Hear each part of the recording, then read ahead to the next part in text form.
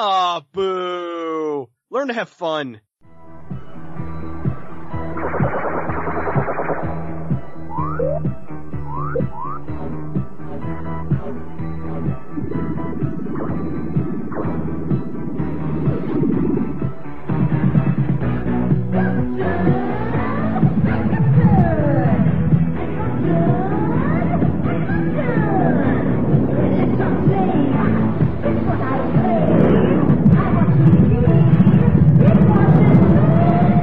Radiodrome. Welcome to another episode of Radiodrome. It is the end of the year, so we are going to look at a year. I am Josh Hadley. With me, as always, is the Cecil. We couldn't think of anything else to do. He's not joking. We were all like, what's the topic? Well, we haven't done one of the year things in a while, and then Peter was like, you know what, that's a good idea, right, Peter? Yeah, I think I suggested like fake products in movies, like fake product movies, and you were like, too vague. And I called you a bum, and then we did 1991. We're going to talk about 1991, but before that, speaking of bums, you can have something to stick up yours if you go to adamandeve.com. Good segue. Hey, you know what? You gotta do what you gotta do. Use the promo code DROME at adamandeve.com. You will get 50% off of a single item, 3 free DVDs, a free sex swing, and free US shipping. All for using the promo code DROME at adamandeve.com. So we haven't done one of these in a while. We left off with 1990. And now, as we all know, really, when it comes to terms of film, a decade doesn't start till a year or two in. Cause, like 1990 was still feeling like the tail end of the 80s. 1991 is starting to feel like the 90s here. What movie immediately jumps out to you when I say 1991? Was Terminator 2 91 or 92? 91. 91. Yep. Definitely Terminator 2 then. That was like the movie of that. That was a movie of my childhood, if anything. I can't think of a movie I watched over and over again more when I was like 5, 6 years old than that movie. Like, I think T2 was like the movie of 91. At least for me it was. I was gonna say the same thing. Terminator 2 was an event. It was a massive deal. You could not turn on the television, go to the store. It was just people were talking about it. It was exciting. It was like, oh my God, this is going to be a revolutionary film. And it was. Mm-hmm. I mean, for better or worse, was one of the ones that heavily used CG in a way that had not previously been used. Dabbled with in The Abyss, like that was where Cameron was kind of getting his sea legs, so to speak, with this. But then with the T-1000 and all that, it would be really hard to do what they did with the T-1000 with practical effects. And I'm somebody who adores practical effects, but I think that this was a good mixture of doing practicals as well as CG and still having it meet, comfortably in the middle. Just an incredible film. The visuals were great. The story was great. The action was great. Like everything about it. Like you left the theater wanting to go back in and watch it again. I literally did that. Did you do that? Things you didn't even notice were effects too. Like obviously there's the CG stuff with the T-1000, but there was such a perfect blend of practicals as well. And there's scenes you don't even think about. Like I didn't realize until I think maybe like 4 years ago, that scene when they're operating on the T-800's head when they're taking the chip out and he's like in front of a mirror. You have Sarah taking it out and he's like guiding her through it. I didn't realize until fucking almost 20 years after seeing the movie that they did that with Arnold and Arnold's stunt actor and Linda Hamilton's stunt actor pretending to be the reflection in the mirror. No, it was her twin sister. Yeah. I didn't notice that until like years and years later. The scene just looks that good. You don't notice. You're like, how did they do that? How did they like literally go into Arnold's head? And it's because there's a dummy and then there's Arnold sitting on the other side and they're pretending like it's a mirror. Like that's brilliant practical effects work and such a simple effect too in such a huge movie. They did the twin thing twice in T2. Mm-hmm. Yeah, they did it with the two Sarahs at the end. Well, they did no. They did it with the cop. With the cop, there was the yep. chubby cop who was also in Gremlins 2. Turns and he looks and he sees himself, and it's the T-1000 like as his shit, and it was like they used those twins, and then they used the Sarah Connor thing there, but then or they used the Linda Hamilton again when she sees herself, like in the future, like happy in a dress. That was her twin sister because she was all buff now from, working out. So they needed kind of the softer looking Sarah, which was her sister, because her sister hadn't been hitting the gym for the past year, getting ready for the movie. But just amazing stuff that they did with that movie. Just you don't even phenomenal. think about that. Like, you don't even realize why alternate Sarah or whatever, that's, that Linda Hamilton is like the more buffed up version is looking at. You don't even realize that she looks more like T1 Sarah because it's her twin sister that hasn't been working out. Like, these are things you don't even process in your head. You just go like, hey, that looks really good. The thing people don't remember if you weren't in 1991 is just how big this movie was. I'm not joking when I said I saw this movie 7 times in the theater. It was everywhere. Yeah. Yeah. And I remember being so excited. MTV was still a big thing when the Guns N' Roses music video for You Could Be Mine came out. Remember, there hadn't even been a trailer yet. All of that footage in that music video. There's no internet. There's no YouTube. That was amazing to just see all that footage in a Guns N' Roses video, Mm-hmm. And didn't they Absolutely. do something where Arnold comes out and he scans Guns N' Roses? Isn't it like, waste of ammo. Waste of ammo. ammunition, That's yes. what it was. I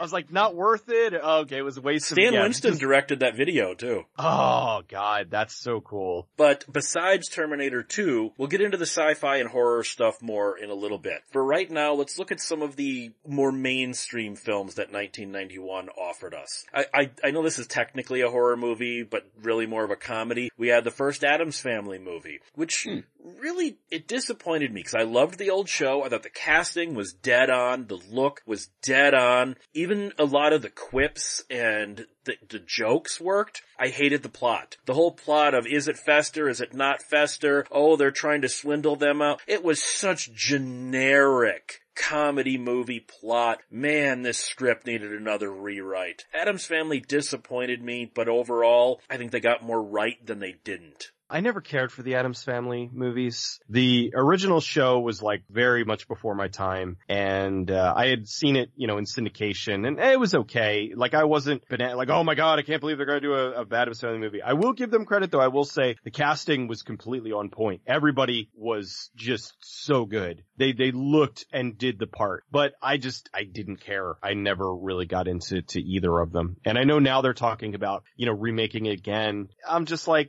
all right, it's another movie I really don't care to see, but like if that's really what Hollywood wants to do, sure, they're going to do it again. So yeah, I don't really particularly care. I'm not saying that they're bad movies, just saying that they're not movies that I particularly enjoy or care about. I watched the first one, and I started to watch a little bit of the second one when it was on cable, and was just like, why am I have better things to do right now. I don't remember much about the first one, but I do remember watching Addams Family Values a lot. Like, I remember more from that one than I remember from the first one. But Addams Family was a thing in the 90s, sure. Well, and then I remember Backdraft being so huge, and then going and see it and going, just a fireman movie. What's the big deal? Amazing soundtrack, though. That was like such a good score. That's all I remember from Backdraft. Some really great fire effects. And I think what really sold it was the cast. Kurt Russell was in that one. Kurt Russell, De Niro, Baldwin, dude, Donald Sutherland. was in that movie. Oh God. Yeah, the cast in that was sick, dude. It was something else. I mean, they were like, you could not really get that cast again together now. Well, but then you also had stuff like Barton Fink from the Coen brothers. Barton Fink. You have Beauty and the Beast, which, I wasn't into the Disney movies at that point. So it's like, and my son isn't born yet, so I don't have a kid to be showing these movies to. So it's like Beauty and the Beast, meh. Kid or a little daughter to expose Stockholm Syndrome to. Yeah. It is Stockholm Syndrome, the movie. I will torture you until you love me. Yeah. But then there was also another movie that was really kind of changed cinema, and that was Boys in the Hood. Oh. Cool as Ice doesn't count. That's not a real movie. Yes, it is. Okay, this is the episode where Cecil just compared Cool as Ice to Boys in the Hood. Well, they both have rappers in them. They do. There you go. They're both from the 90s. Except right. Boys in the Hood is good. And Cool as let's Ice see, is I'm good. also pretty sure Vanilla Ice's character is in a gang, isn't he? Yeah, he's in a gang. They're both about gangs, street gangs. A gang of traveling rappers. But I mean, You know? okay, but Boys in the Hood. Look at how many Into Hood movies came out after Boys in the Hood. It almost, I mean, I don't want to say created a genre, but codified an entire genre of filmmaking for the next decade. And also I think it made people take notice more of like the inner city struggle kind of stuff. Like Boys in the Hood was a great movie. I still go back and rewatch that one. That was a really, really well made film. That was the one with, where he's like, I suck your dick. It was a And he woman. takes It was a his- woman. You're thinking of, how do I drink juice in the hood or whatever. You're thinking of the parody where it was a guy. No. The real one was where it was the guy and he shoots him and he steals his cheeseburger and he's like, that was the parody. No, in the movie, it's a crack mom who says she'll suck his dick for crack money. Yeah, Really? I think the one you're Yes. thinking of, I think was from, what was it? I think it was Friday, and it was I got these cheeseburgers, man. You're thinking of the parodies. no, I don't think, no, this Yes, one was you are. Alright, hold on. I gotta. No, I guarantee you're thinking of the parodies. I just watched Boys in the Hood again pretty recently. He's definitely thinking of the parody. But then you also got I hated City Slickers, but that was also super huge. No, I I- love City Slickers. I didn't find it remotely funny at all. That was when Billy Crystal was on his A game. Well, and then, like I said, Cool as Ice. Jack Palance was so awesome in that movie too. Am I the only one that's ever seen The Dark Backward? No, I've seen No. that one. Judd No. Nelson is the worst stand-up comic of all time, and then grows an arm out of his back. That's the thing is we did the episode on the like Glotbola stuff, Yeah. the Glotbola monsters and stuff, and we were talking about that one and it made me realize that I had seen it, and then after we recorded that episode I rewatched it and I've definitely seen it because I used to always get it confused with Brain Damage. I can Okay. actually see how you could. That's a really good movie though. I think I saw it on like UPN like late at night and it was just like, this is so weird. Why does this guy have an arm growing out of his back? And why is he such a bad stand-up comic? Okay, hold on one sec. Going back, not the parody. I was mixing up, cause you had Menace to Society cause I remember because the scene was serious. The scene was not a joke. Well, I knew it wasn't Boys in the Hood. So Boys in the Hood, Menace. Well, I mean, but Menace to Society was one of those movies that got greenlit in the wake of Boys in the Hood. Yeah. Yeah. Like, that Juice, cause Juice was the one that, Forrest Whitaker directed. I remember like- Juice not being bad either. Yeah, Juice was alright. Like, Juice is pretty good, yeah. Dark Backward, it's been a very long time, but I remember enjoying it because of just scratching my head going, huh? Like, Well, that's kind of what you're supposed to do. Which That also movie made really me... shows off the versatility of like Judd Nelson as an actor too. The fact that he can so convincingly play such a meek guy. And also Yeah. Bill Paxton just being awesome. Oh, he's awesome in that movie. There was another huge hit. Some of these movies are just giant. Like, I never liked Doc Hollywood. I never understood why this movie got so popular. I mean, yes, it's got Michael J. Fox and Bridget Fonda and Woody Harrelson and all that. I've seen it. My ex-wife used to like this movie, so I've seen it a bunch of times. Never thought it was interesting. Why did Doc Hollywood hit so huge? full frontal nudity in a PG-13 movie.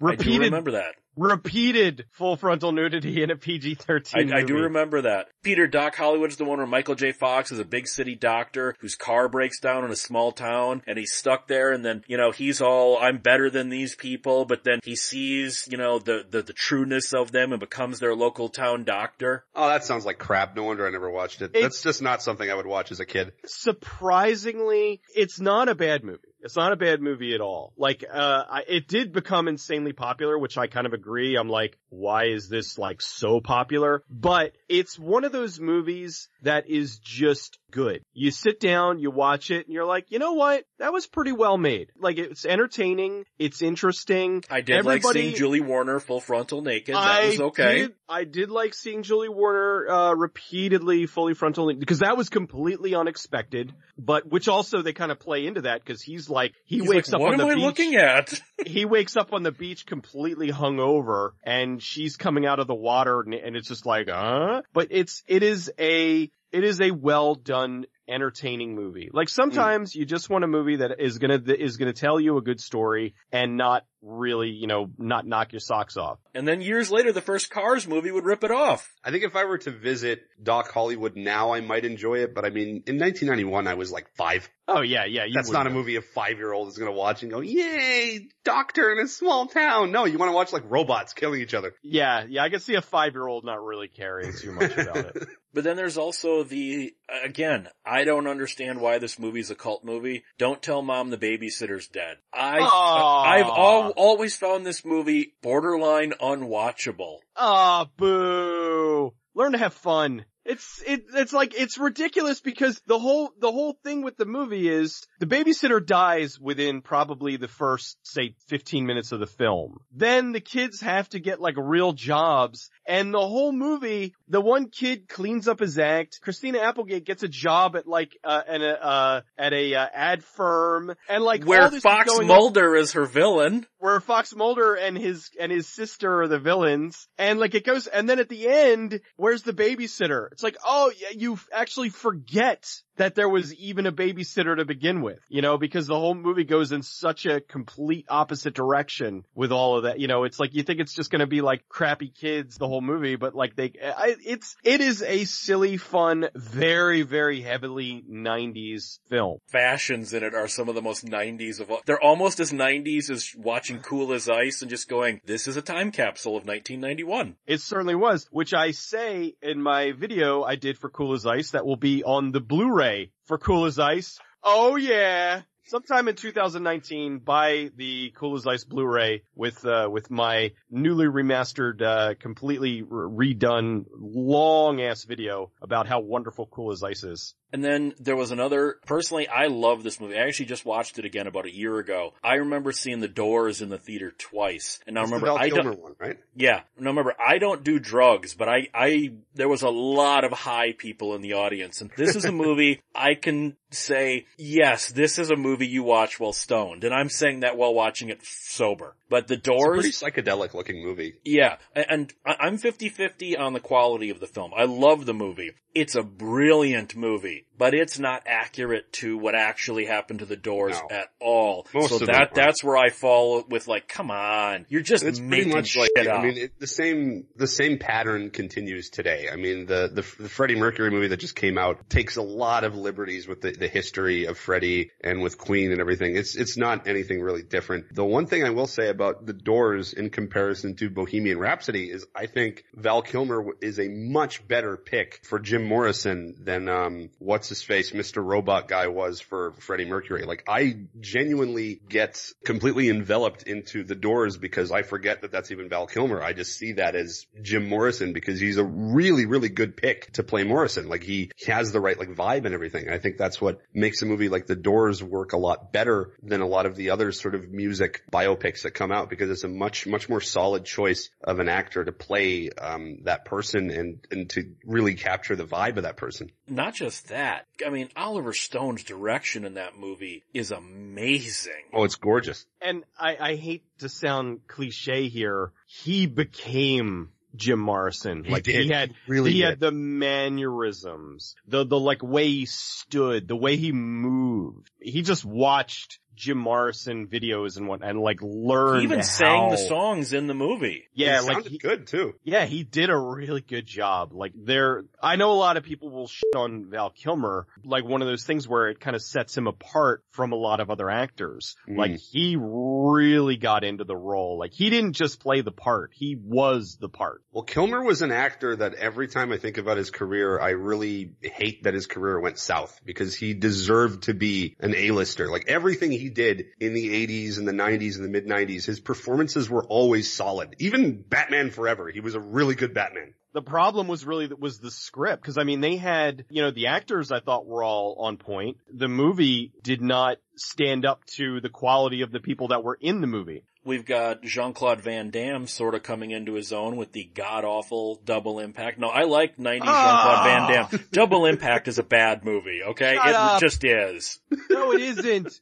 How do you not like Double Impact? What is wrong with you? Is Double Impact the one where he has like a twin? And yes. There's like a good twin and sort of a bad twin. One of them has like the slicked back hair and the other one looks more kind of like soft and friendly. Yes. Oh, that was hilarious. It's great, and Major Dad is the stepfather, and oh, it's so, dude, it's you've got the evil, really scene-chewing, slicked back hair, Jean-Claude Van Damme, and then you have the happy-go-lucky, good Jean-Claude Van Damme, and they both come together to kick ass and take down dude, it's so much fun. It's an arcade game. That's pretty much like watching an arcade game as a film. And Mad dudes. I think that's just the novelty of it. And it's really fun. Like, it's certainly not one of Van Damme's best, but it's one of his most entertaining. It's probably one of his biggest moneymakers. Cause I remember that doing particularly well. It did quite well. Unlike Drop Dead Fred, which we talked about in our Razzies thing, which is not even a good idea on paper. What's wrong with Drop Dead Fred? Yeah, I don't remember It's not this. the least bit funny. Yes, yeah, it is. It is. You saying Rick Mail isn't funny? You guys are probably going to try and defend Ernest Scared Stupid. I was going to bring that was a great film. Oh. Yeah, dude, it was like we had Ernest Saves Christmas, and it's like, oh, what's coming up next? We're gonna, they had, Ernest Goes to Jail. It's like, oh, Ernest Scared Stupid, so we got a Halloween Ernest movie. Yes! Was Scared Stupid, was that 91? So we had Drop Dead Fred, Ernest Scared Stupid, Boys in the Hood, Terminator 2. 1991 might be the greatest fucking year in film ever. I'm gonna shoot you. I remember seeing this movie, but I don't remember a thing about it. We have FX2. I liked the first FX. I don't remember the second one at all, but I want to talk about The Fisher King. Ooh. This is an amazing movie. Terry Gilliam's Fisher King. First of all, Jeff Bridges was fantastic, but Robin Williams stole this freaking movie from everybody. That was pretty much the first movie that showed that Robin Williams could be like an amazing dramatic actor, wasn't it? He'd done drama roles before, but yeah, I don't even want to say it's a drama role because his character is crazy, so it's still manic weirdo Robin Williams, but it's more in like a drama crazy, if that makes sense. Yeah. I mean, you still get Robin Williams running around Central Park naked, pretending he's a knight. So I don't know if that counts as drama. I guess more kind of crazy and manic, but in more of a serious way. Like, this is a guy that clearly has like problems. Maybe wasn't played for laughs as much as his other like manic characters are. I think what happened was people did still have the vibe of Robin Williams being, Robin Williams, and the way they marketed it was as more of a comedy. People went and saw it and they're like, wait a minute, this isn't really the party that I want, or the movie that I wanted to see. And consequently, it didn't do particularly well, which is a shame because it deserves. It's gotten a lot more acclaim. Mercedes Ruehl won an Oscar for it. Yeah, people recognized it after the fact, which is good, but for the people that put up the money, they're always like, hey, we wish you would have found it, in 1991, better late than never. I personally love the line, it's more of a big titty spread cheeky kind of thing. Fried green tomatoes. None of us are the audience for this movie, so Never fine. You ladies can have your fried green tomatoes. It's just not our kind of movie. My only point of reference to fried green tomatoes is the Simpsons episode when Apu gets the arranged marriage thing, and it's like, I'm gonna ask you like one question, your favorite food, color, or whatever, and we have to say it at the same time, and Apu and Manjula both say fried green tomatoes, and I'm like, oh, so that's a movie? Okay. Yeah. That's pretty much it. Yeah, it is not, we are absolutely not the audience for that. Then there's The Hard Way, which I think on paper was a good idea. Michael J. Fox is a action movie actor, and he's got to shadow a real cop of James Woods who's hunting a serial killer. Oh, I like that movie a lot. I hated it. It was one line I laughed at when James Woods is like weaving through traffic. It should be illegal to drive without a goddamn brain. No, it's a good movie. I like it. The third act, with them going, chasing down the serial killer, I think is like makes up for, cause the movie isn't really a comedy. It's a drama with comedic elements. And, I haven't seen it in quite a while, but I remember the third act making up for the first two acts being a little bit slow. I admired how mean-spirited it was toward Hollywood. Like, they were clearly, with Michael J. Fox's character, character, making fun of like Tom Cruise and people like that. Just these very literally little guys with very inflated Hollywood egos and stuff. Yeah. Yeah. Because Michael J. Fox, I like Michael J. Fox a lot, and he was perfectly cast because he's this like little dude, and he, they had him previously, in the world of the movie, he was the action hero. James Woods is a big dude, and just, he's like, I'm like I'm a cop, and you're, an actor who's supposed to be portraying people like me. And you are so far removed from that. And so it was good. It did, like you said, it pointed out a lot of the Hollywood nonsense. But then there's also Harley Davidson and the Marlboro Man. Just watched it again a couple of weeks ago with my girlfriend. I still love this movie. I loved it back then. I love it now. Critics disagreed, and so did the box office. And I'll never let's remember forgive that's 1991 for that. Robert Ginty in the helicopter. God damn it. You're never living that down, Cecil. No, we all make mistakes. It is a perfectly honest mistake. It's just such a hilarious, esoteric thing to call back on because most people don't even know who Robert Ginty is. Exactly. Yeah. It's funny. But Harley Davidson and the Marlboro Man, it's got some script problems, but the chemistry between Don Johnson and Mickey Rourke carries the entire movie. Oh yeah. I would have loved, I'm glad that we got one movie and it was just a perfect, but I wanted more with them. They were so good. They created just this beautiful chemistry between the two of them. You had no question that these two had been lifelong friends. That they, even if they were apart for a while, came back together, just jumped right back into it. Cast was great. I did enjoy the story. I thought it was fun. It was interesting. Tom Sizemore was just great as the villain. You had Tia Carrera in a little tiny role. Daniel Baldwin is one of the android almost guys. Yeah, the cyborg bad guys with the Kevlar, trench coats. You had Big John Studd. You had Mickey Rourke throwing Big John Studd out a window. No, it was the other way around. Big John Studd threw Mickey Rourke out the window. Big John Studd threw Mickey Rourke out the window, right. But I'm saying, but he still picked him up at one point. But then he threw him out the window and, because he was sexing his little sister, Vanessa. His wife. His wife! Big John Studd's wife. Vanessa Williams was Big John Studd's wife in the movie. Vanessa Williams was Big John Studd's wife, that's right. I was thinking, it's been a while since I've seen it. I think the last time I saw it was when I did the video on it. And then you got Don Johnson sexing up Chelsea Field as a motorcycle cop. I love it. He gonna take my girl, I'm gonna take his bike.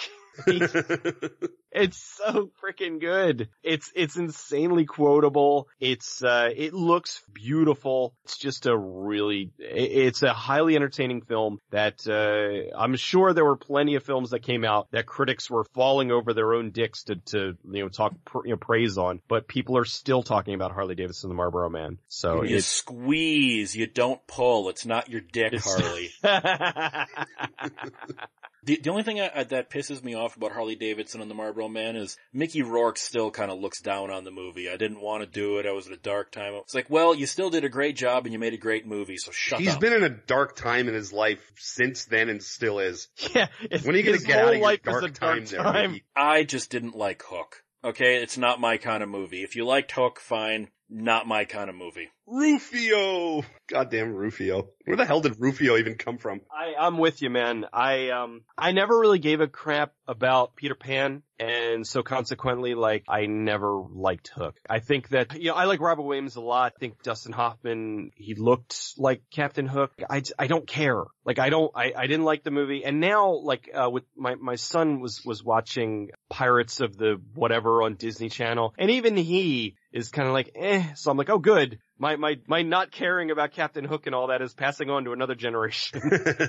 There's also Hudson Hawk, which we talked about in depth in previous episodes. So I'm just going to say, screw the critics. I loved Hudson Hawk. Awesome movie. Absolutely awesome film. Yeah, even screw Bruce Willis because Bruce Willis hates it. Again, kind of like the Mickey Rourke thing. It's like, look, you made something that is great. Just deal with it. Better than what he's making now. Well, and then there's probably the most controversial mainstream movie that year, JFK, which I think is just an amazing film. It doesn't matter whether you believe in the conspiracy or you believe in the plot. Just look at it as a fictional movie. I think JFK is just an amazing conspiracy film. First of all, you talked about a cast. You will never in the history of film get as an amazing cast as Oliver Stone did for JFK in that movie. You name every A-lister in Hollywood, they had a cameo in freaking JFK.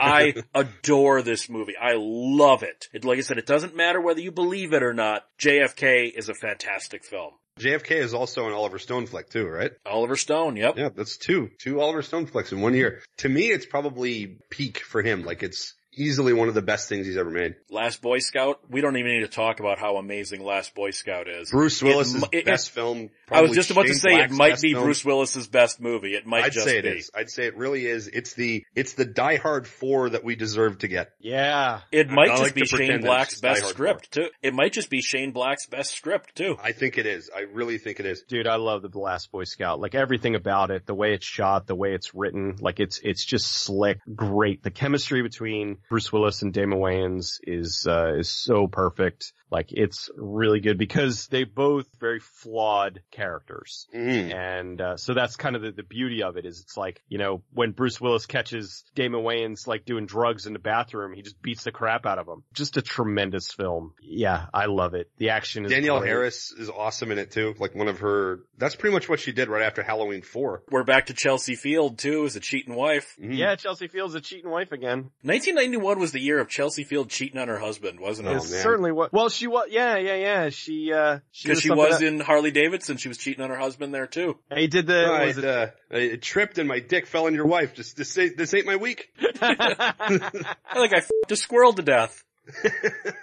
But then there was also, I love Mel Brooks. This was the first true piece of crap I think Mel Brooks made was Life Stinks. This movie was so shockingly unfunny. It was the Holmes and Watson of 1991. Ouch. A movie that is almost so not funny, it legally can't be called comedy. I've never actually seen it. Never seen it. Don't. You're better Never off. even heard of it. Yeah, there's a reason. Because it was so bad. This was the Mel Brooks movie everyone wants to forget Mel Brooks made until Dracula Dead and Loving It. Well, we all get a mulligan. Yeah, doesn't he plays like a homeless guy or something? He's a rich guy who's got to be homeless for like a month or something, and non-hilarity ensues. Well, it's a better mulligan than the rest of Mickey Rourke's career. Mannequin 2 on the move. Let's just move on to McBain then, huh? What's wrong with you, Mannequin?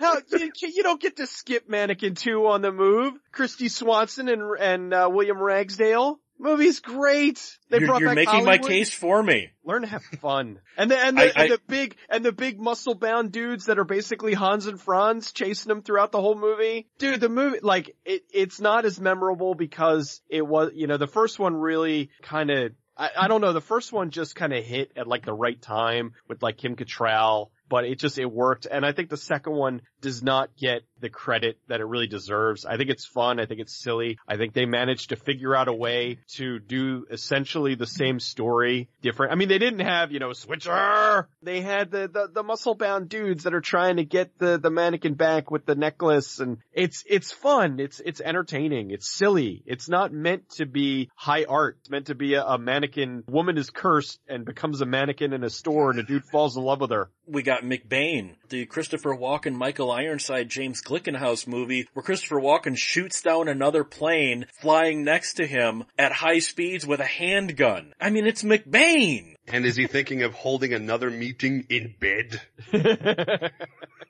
We got Meet the Applegates, the bug people comedy movie. The giant roaches. Oh. I like that movie. Gee, that movie is great. There's My Girl, where Macaulay Culkin dies from a bee sting. Oh God, that movie messed with me. Yeah, that's when you think you're taking your kid to see a Macaulay Culkin, a happy family movie, and then next thing you know, you're talking to your child about death. Next thing you know, your kid has a horrible fear of bees. Then there's the disaster that was Mystery Date. Oh, what the f*** is wrong with you? Mystery Date is oh my God, I think this might be the year I'm disagreeing with you the most. Well, I don't think you'll disagree that Naked Lunch is an amazing movie that should have never existed, but I'm glad does. On that, Naked Lunch is something else. It's really, you have to go in, just go in with no expectations and just have your freaking brain blown out. Now, it's a movie, I can understand people not liking it, because there's a lot of people that don't like it. Dude, it's David Cronenberg adapting, for lack of a better term, William S. Burroughs. Yeah. Yes, that's not gonna be for everybody. And not doing it particularly, I don't want to say not doing it well, but I mean, it's not really a great adaptation. Well, the novel's unadaptable. There's literally no way you can just adapt the novel straight. Yeah, but I mean, can't. you got Peter Weller, you got people like shooting up bug juice to like get all, Mugwump jism. Yeah. Bonkers. Can you rub a little around my lips? It's so far out there. How about Necessary Roughness? The Scott Bakula football movie where Kathy Ireland is the kicker because there's nothing in the rule book says it can't be a woman. Never saw that one. It's okay. I enjoyed it, honestly. It's silly. It's kind of, you know what it reminds me of? Wildcats. I can see that. But in college instead of high school, in college instead of high school, yeah, it's fun. How about New Jack City? A movie I generally like, except if you think about it for half a second, you're like, yeah, this might be one of the most unrealistic into hood movies ever made. It's awesome though. Dude, and the cast, come on. Freaking everybody's in that. It's so, New Jack City is phenomenal. Sit your $5 ass down before I make change. Yes. Dude, and Wesley Snipes is so good. Like Wesley Snipes, Peebles, Judd Nelson too. Ice-T. Just a stellar cast. And Chris Rock is he's the crackhead. Junkie. He's the junkie. Motherfucker, they gonna kill me! It was almost like, it was an into hood movie, but it was like, almost like a comic book version of it. Yeah. It had a very pulp kind of feel to it. Yeah, it really did. And then because we just talked about the Razzies a few weeks ago, we're just gonna skip over Nothing But Trouble because Cecil and I have already fought about this. Peter's already put his 2 cents in, but Nothing But Trouble came out this year. Steven Seagal is coming into his own in Out for Justice this year. Probably his best movie. That's such a good action movie. I'm torn between Marked for Death and Out for Justice. Like, I gotta go Marked for Death for Seagal's best movie. Out for Justice is a great film. I'm not crapping on it. I'm just saying it's not his best film. Out for Justice had the best villain though. Like, William Forsythe? William Forsythe is, oh god, I think he steals the whole movie. Cause he's just amazing at playing like a totally unhinged psychopath. I just love that Seagal calls everybody a tough guy. Yeah. He's like, look at this guy. This guy over here thinks he's a tough guy. How about you? You think you're a tough guy? Hey, tough guy. Like, everybody's a tough guy. Tough guy. See Richie? Any tough guys, call me. See Richie. See Bobby Lupo. I think Out for Justice might be his biggest, like, no-sell movie. Like, he never gets hurt in that film. He walks into a room and he murders everybody without a scratch on him. Not even, like, messing up his suit. No, doesn't mess up his ponytail, nothing. I want to watch that right now. Well, instead we could talk about Point Break, the movie that has no right to be as good as it is. I love Point Break, but okay, if you say the plot of Point Break out loud, it has no right to be this good. My favorite line in that whole movie is when Gary Busey's going around doing the investigation on the beach and walks up to a couple. I think he takes like a piece of some chick's hair and he's like, I'm making a wig for my girlfriend. What? I guarantee you that was an ad lib. That was Busey, yeah. Yeah, because James Cameron wrote the movie, and that's not James Cameron's writing style. No. Yeah, Point Break, dude, the action in Point Break is so freaking good, and everybody. Do you think I like this hair? Yeah. Tom Sizemore? Yeah, Tom Sizemore. And like, I mean, Patrick Swayze as Bodhi is such a good, he's the bad guy, but like, you kind of fall in with Keanu where you're like, he's so really charismatic in this movie. Yeah, it's really good. And, Lori Petty as like the love interest, like, yeah, it's a great film. And then they remade it into one of the most boring action films ever. God, they even did that. Yeah. Dude, the remake, so forgettable. The remake is almost worth watching to just see how to not do a remake. No, because Point Break, like what really made that movie work in the top of everything, what made it all come together was the chemistry between Swayze and Keanu. Like they really bonded over that film, and you can really sense like a genuine friendship and a conflict there between those two characters. Like that's really what makes the movie work, and everything else is just icing on top of the cake. The action sequences. That's because he is an FBI agent. Shot my first tube today. sir. You know what? People make fun of Keanu Reeves, and I think part of it is he has some. I love Keanu. No, he's But great. God, does he have some terrible line deliveries in this movie? Oh, it's so true. Favorite movies to just like revisit. I feel like it's a movie you can watch again and again, which honestly, that's almost every movie on this list. Like 1991 does not have a lot of duds in it. Yeah, I mean, it's just so many movies where any of these you could just pick one out and be like, all right, I'm just gonna watch this tonight. Yeah. You know? Well, and then, okay, it's been a long time. Is Prince of Tides the one where George Carlin was the gay neighbor? I don't know. No, I don't think I've seen that. I don't think Because I've seen it's it just like, if it is, that's one of those ones that like Robin Williams and Fisher King, you go, holy crap, this guy's actually got range. But then we got, Return of the Blue Lagoon. We did that on our Razzie episode. We got Ricochet, which we talked about before, which I didn't like. I know Cecil does. I can't remember where Ricochet's Peter great. falls. Robin Hood, Prince of Thieves. This movie is a disastrous train wreck and was one of the biggest box office killers of the year. Kevin Costner one, right? Yeah. Yes. Dude, it's a beautiful movie. It looks It's great. it's one of the dumbest scripts I've ever seen made into a mainstream movie. It's a Robin Hood movie. What do you It's want? Robin Hood. Yeah, it's like, you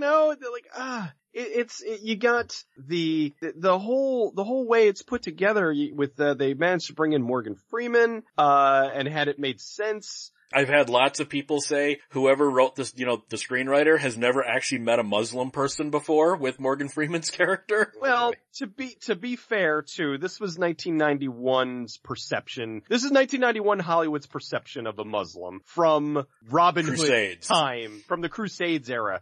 So they didn't bring in a historian for it. It Plus, wasn't really. a Muslim is not a race; it's a religion. Yeah. It could just be Morgan Freeman. Yeah, it was good. Was it Mary Stuart Mastrantonio was really good. You had, Alan Rickman. Alan Rickman was great as the villain. It's a beautiful movie. It's got I like the freaking Bryan Adams song to go along with it. Of course you do. Well, yeah, what do you want out of me? I like Bryan Adams. It's a good movie. I think it's one of my wife's favorite movies. She loved Kevin Costner she was really sad to find out that he had a humongous ego, which is tempered down a lot over the years. Like, he's basically been brought back down to humanity. But around a ton of box office disasters in a row will do that. Yeah, a ton of box office will definitely, I don't know. There are some, like, Steven Seagal's ego is still somewhere in the stratosphere, and he hasn't had a hit since 1992. So well, I think Steven Seagal might be an actual clinical psychopath, which would be why. That could very well be, but that doesn't really temper your ego. It certainly doesn't, yeah. Then we also have the great team-up movie of Dolph Lundgren and Brandon Lee in Showdown in Little Tokyo. Yes. Which has a great line in it, but it's kind of weird. You have the biggest dick I've ever seen on a man. Oh God, you gotta fact get the full context. But the fact that he added on a man makes you go, wait, what? I think it's, the full context is like, Kenner, in case we get killed, just wanted to tell you, you have the biggest dick I've ever seen on a man. And Dolph Lundgren just genuinely looks like, flattered. It's like, thanks. Thank you for that. It's awesome. But you gotta love the biggest dick you've ever seen on a man. Like, it's on a man. I guess they want to say, cause he's seen bigger dicks on like horses. Oh yeah, I guess. Or maybe on if it were in 2018, it could just be the dating scene. But I mean, it's coming directed from Mark L. Lester, who did Commando, so the action is on point. Mm-hmm. Brandon Lee can actually do the action. You got two people that can do the action. You got Shang Tsung as the friggin' villain. I'll probably butcher his name, Hiroyuki Togawa? Yeah, that's why that's it's close. Shang Tsung, because I'm like, I know I'm gonna just murder his name. Oh, but he's just a savage in that movie. Like the bit when he catches, one of his girls or whatever that's been like either stealing drugs for him or exposing information. He brings her into his office. Yeah, she thinks she's about to get, banged, but then he just mercilessly chops her head off. Doesn't he decapitate her while he's having sex with her? Yeah. Yeah. He's like slowly pulling the sword out that just lops her fucking head off. Like, he is easily one of the best like villains for a film like that. Like, he was just a merciless savage and played it well. Played it really, really well. Played it really, really well. Speaking of merciless savages, there was also Silence of the Lambs, which, while I don't think is the best Hannibal Lecter movie, is a fantastic film. It's the one that definitely put Hannibal Lecter like into the forefront. Like, I mean, I'm always gonna be pro Manhunter, but I think Yeah. Silence of the Lambs made a lot more people take notice of the book and of the character. It's what made it an icon, made the character iconic, whether it's my favorite entry in those films or not. It definitely deserves its place in time. It also is probably the first Oscar-winning film that has Roger Corman in an acting role. Yeah, I think my thing with Silence of the Lambs, a brilliant movie. I think it is just incredible. Deserves all the credit it gets. Yeah. I do think Manhunter is the better Hannibal Lecter movie, but Silence of the Lambs is so good. Anthony Hopkins always gets all this credit. Jodie Foster, I think, does not get nearly the credit she deserves. She is awesome in that movie. Yeah. And Ted Levine. Oh God, he steals the film in my opinion. I think he's the best part of it. Is she a great big fat person? Like, Are you about a size 14? he's such a tremendous villain. He gives you the creeps. But then 1991 was also Sleeping with the Enemy. Boring. We got Stone Cold. Oh, Movie where this was supposed to be the Brian Bosworth vehicle. Does anyone remember anything that's not Lance Henriksen in this movie though? Both. I remember both of them. Yeah, They're both I remember his mullet. You got William Forsythe again. You know, just Badass biker. a badass biker. Arabella Halsbog as the sort of love interest. I was actually shocked when she got shot. I didn't think they'd actually do that. Yeah, I kept waiting for them to bring her back. I'm like, oh, she wasn't really dead. No, she did. They killed these. He's like, what do you say? I'm gonna do something, then I'm gonna break your heart. What? Boom! Just shoots her right in the head. Oh my God! And then to think Lance Henriksen ad-libbed his whole character in that movie. That line he says when they're in the court, it reminds me of my father's last words, which were, "Don't, son, that gun is loaded." Yeah, he made that up. That's so cool. He jumps out of a helicopter, down about 20 feet, through a plate glass window, lands on a guy driving a motorcycle through the Capitol building, I think. It just defies the laws of physics.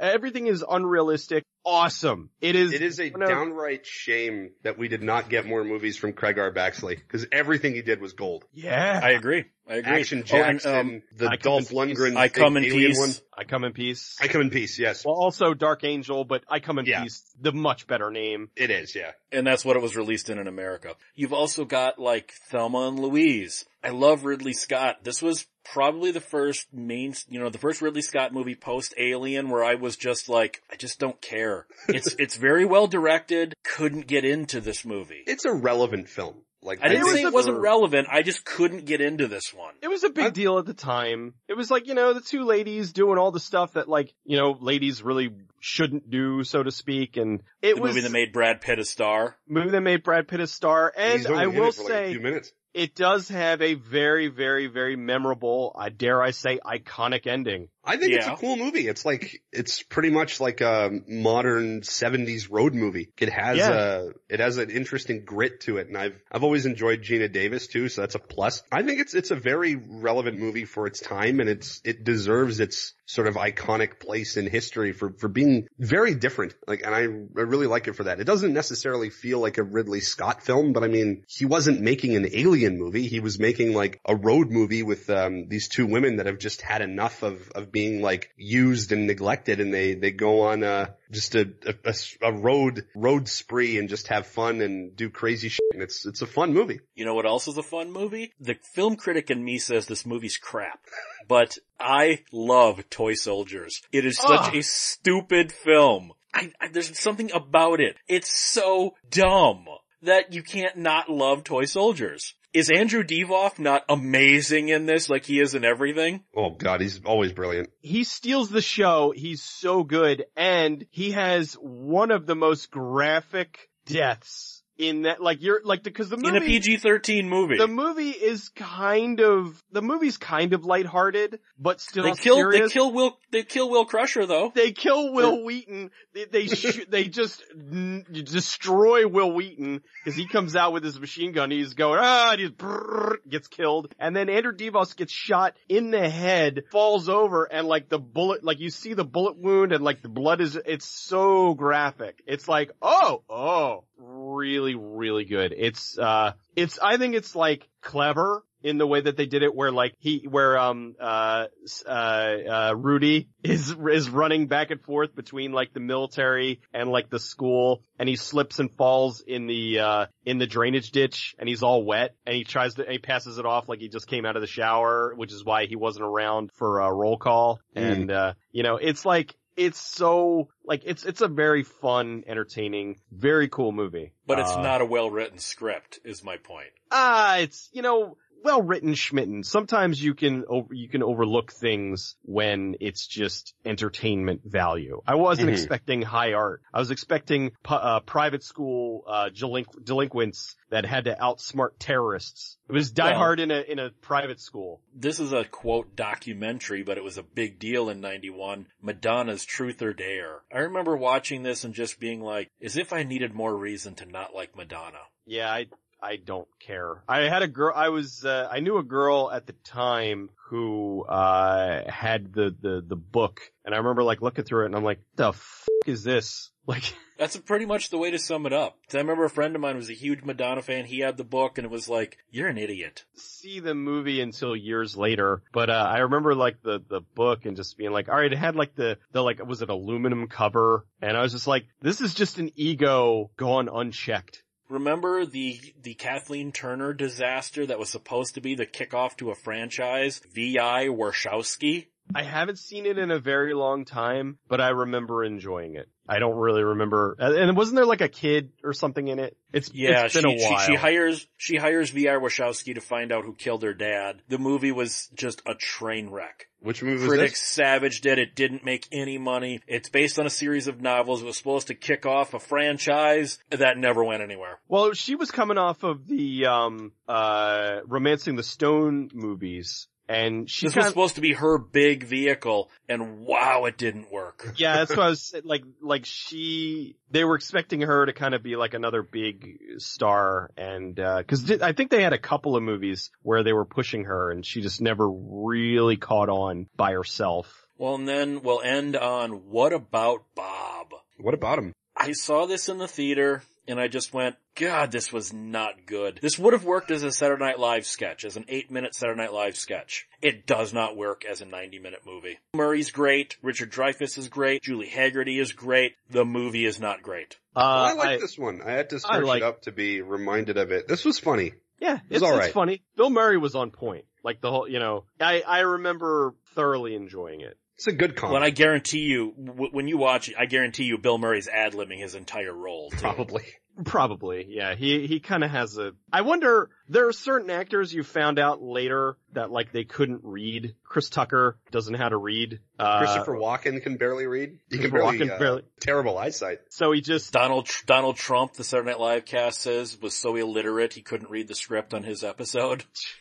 With Bill Murray, like there's so many times where it just, he just kind of goes off script, and you kind of wonder, it's like, did he even read the script, or is he just like, all right, I'll do this movie. All right, I'm gonna be Bill Murray, and I love Bill Murray. I can't think of any time when I saw him in a movie where I didn't like him. This went on way longer than I thought. We didn't even get into the horror sci-fi, so I'm breaking this one up. This will be the first one of these where we'll come back next week and talk about the horror sci-fi movies, because, oh my God, there are so many twos in 1991. You guys wouldn't believe how many part 2 movies the home video market had this year. My God, that's gotta be discussed. No, so on that note, where can people find Cecil remembering 1991 probably more fondly than he thought he would at the beginning of this episode? Yeah, I'm now realizing just how much goodness came out of 91. Now, although it now has invigorated me to add more movies that I need to bump up on the list of movies I need to do. Dark Backward would be a good Bad Flicks review, I could see. I would love to see a good Bad Flicks on Dark Backward. That's very fitting for Cecil's show, I would say. Backward. I gotta see who directed that. Adam Rifkin, I think. John Nelson, Bill Paxton, Adam Rifkin, yeah. Nice. But where can people find you? You can find me at goodbadflix.com, as well as Good Bad Flicks on YouTube, Twitch, Twitter, Facebook, 121beyond.com. Where can people find Peter going, 1991 was the best year ever? I think it was. I honestly think it might be the best year for films overall, at least that we've done on this episode so far, because there's so many. No, because I'm still gonna go with 1982. That had more great stuff than any other year. 1982. 82 did have some 91's great not films. bad. That was a great year for film. But 91, I don't know. That's like a lot of my favorites, a lot of movies that I go back and rewatch. To me, that's just the year of Bruce Willis's best film, Last Boy Scout, the most iconic film in history, at least for me, Terminator 2. So yeah, you'll probably be seeing a lot of 91 gushing coming from me over on Twitter at Cinematica, over on Facebook, The Cinemasochist, YouTube, The Cinemasochist, and 1201beyond.com, where you can find other fine products and other great shows, and also at my Patreon at Cinematica. And we have a Patreon for 1201. Just go look it up, 1201 Beyond. You can also contact the show at 1201beyond@gmail.com and go to the website, 1201beyond.com. We'll be back next week with 1991 Part 2, the genre year, I guess. Guys, try to be a cut above, keep one foot in the gutter, one fist in the gold. Have a good night.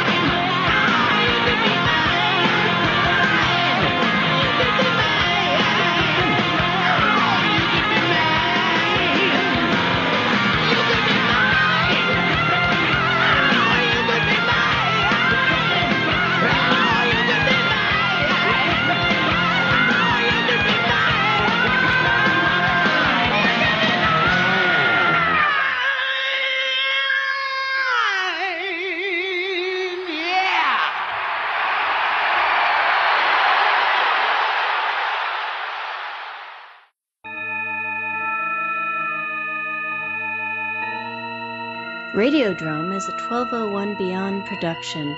Find it and other great content at 1201beyond.com.